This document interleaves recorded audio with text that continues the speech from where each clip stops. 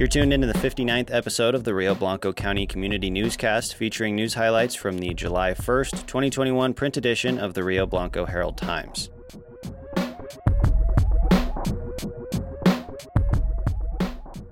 Meeker's 136th range call is upon us, and there's events galore starting this evening at the fairgrounds with The Pageant.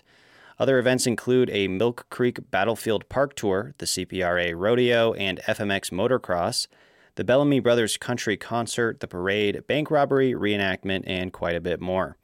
Find all those details in the special range call section in this week's paper, which also features stories on the rodeo, including a feature on the rodeo that became range call. Happy 4th of July from the Herald-Times. In the news this week, and speaking of the 4th of July, fireworks and other items that might potentially cause a massive wildfire are prohibited. Citizens are urged by local authorities in both Rangeley and Meeker to refrain from using any kind of personal fireworks due to extremely hazardous conditions. Despite some recent rains, fuel sources, even in town, remain very dry. Don't worry if you still want to see and hear some things going boom. As of recording this podcast, the regular July 4th fireworks are still slated to take place in Meeker, so you can still get your fix of explosions if that's your thing.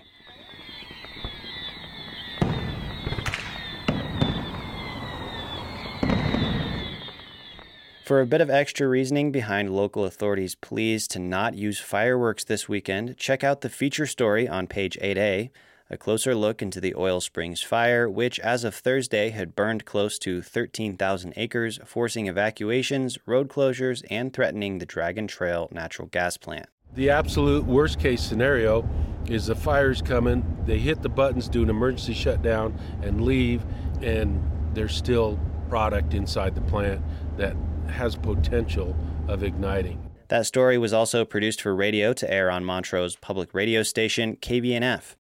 You can find and listen to the audio version of the story in our podcast feed very soon. Probably isn't the best place to be either.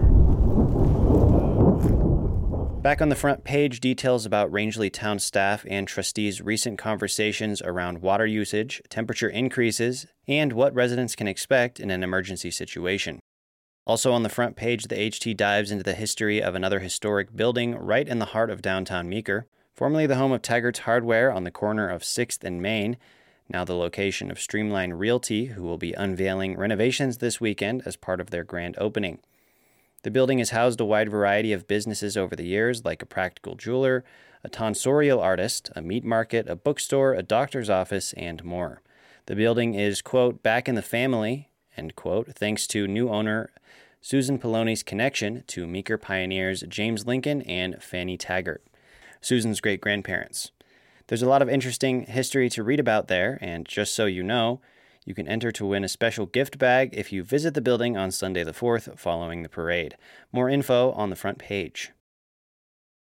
The second annual Freedom March took place on Thursday, June 24th at Rangeley's Heffley and Elks Park. Tolley and Hewitt families began the new Rangeley tradition in 2020, honoring veterans, current service members, and first responders. Photos on 3A, right next to this week's news briefs. Page 2A has the latest on COVID-19 in Rio Blanco County, which now has 7 confirmed cases of the Delta variant, which is causing higher rates of severe symptoms and hospitalization. Find info on vaccinations and testing again on page 2A.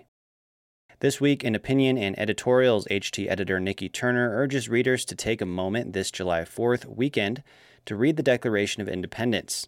Dolly Viscardi discusses wildflowers, and Kay Sullivan dives into the topic of marriage and learning to work together as a team. Meeker resident Kelly Scott also shares her perspective on the recall effort against RBC Commissioner Gary Moyer, her father. Editorials, columns, and letters to the editor are on page 4A. On page 5A, read about Meeker School District's discussion about potentially cutting some in-town bus routes, and get an update on the new pastor of Meeker United Methodist Church. There's even more news packed into this week's edition on pages 6A and 7A, including a story about John and Jen Contrill, who recently opened Hometown Technology Solutions in Rangeley at 729 Main Street. A photo of new bridge girders for the County Road 73 bridge, and a story about the new memorial at Ute Park in Meeker, honoring past handlers from the Meeker Classic Sheepdog Trials. After an entire year without track in 2020, Meeker Cowboys and Rangeley Panthers track and fielders made their way back to state competition this year.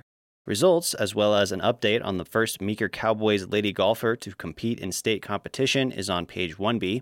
Further down in the sports section, find photos of recent rock crawling events in Rangeley, more rodeo results, and a feature on Shane Cobald, who recently competed in a national archery competition. 125 years ago, the Meeker Herald published, quote, "A circus came to town with a trained bear and a few monkeys. For a time, all business operations were suspended while the population took in the circus." 100 years ago, they wrote, quote, "This year's 4th of July events include chariot racing, roping contest, cow horse racing, and pony racing." More from past editions of the Meeker Herald and the Rangeley Times is on page 4B. Remember, you can find all the info about this year's range call events in the special section of this week's paper. That's all for this week's news highlights. There's more in print and online at ht1885.com. And thank you for supporting community journalism.